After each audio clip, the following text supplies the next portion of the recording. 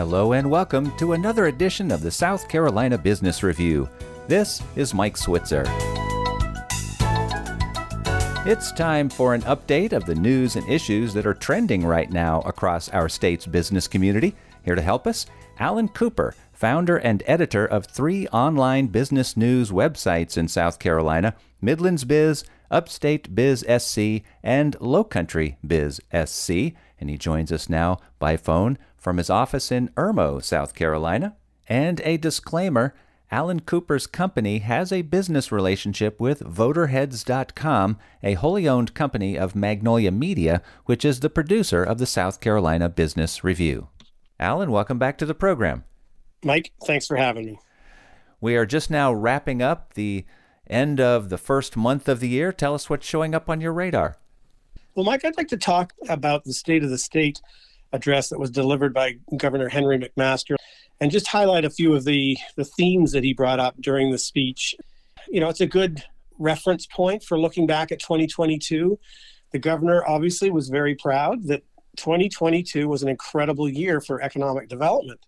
So right off the get-go, he's talking about the best year ever.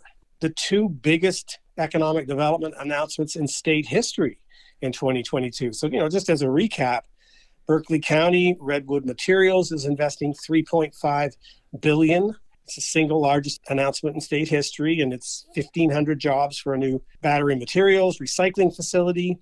In the upstate, BMW, $1.7 billion investment, $1 billion to kind of repurpose their Spartanburg plant to produce electric vehicles, $700 million to build the batteries in Woodruff. Envision AESC is investing $810 million in Florence, build a new battery cell gigafactory and employ 1,000 residents. So just a tremendous year in terms of economic development for the state. And what I found really interesting about this speech was that the governor kind of went head on with this debate that we've been talking about for years, which is economic growth is great. We all love that. You know, it's great for business. But he really kind of started talking about preserving in South Carolina what we have and being very cautious about if we have all of this economic development, what is the impact over the next 100 years going to be on what makes South Carolina very special? Towards the end of his speech, he said, will anybody recognize South Carolina 100 years from now?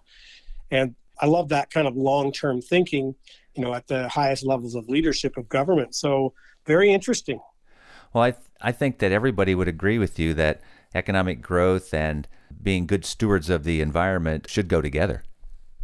Let me read this, Mike, just to that point. Here's a direct quote from the speech.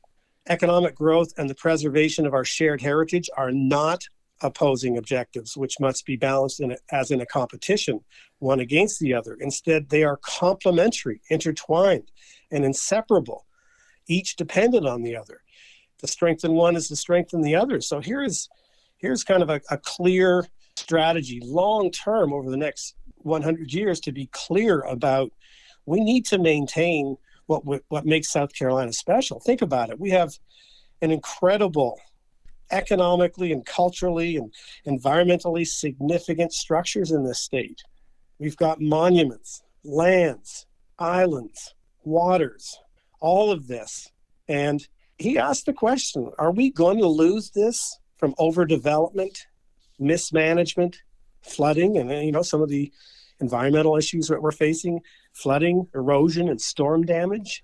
So it's a real call to action to leaders at the highest level to think about maintaining what makes South Carolina very special. These are our assets, and I think they really need to be protected. So I appreciate the governor drawing attention to this, earmarking some, recommending more money being spent for, as he says, to the Land Conservation Bank, to the Department of Natural Resources, the Office of Resilience.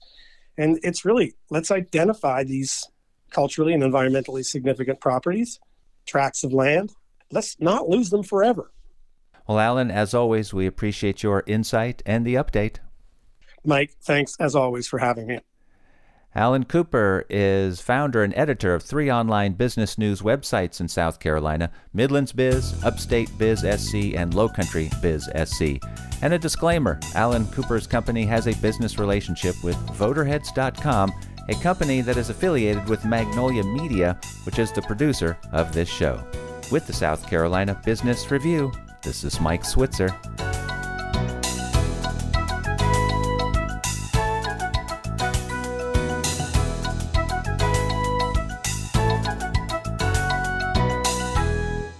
The views expressed on the South Carolina Business Review do not necessarily reflect those of South Carolina Public Radio.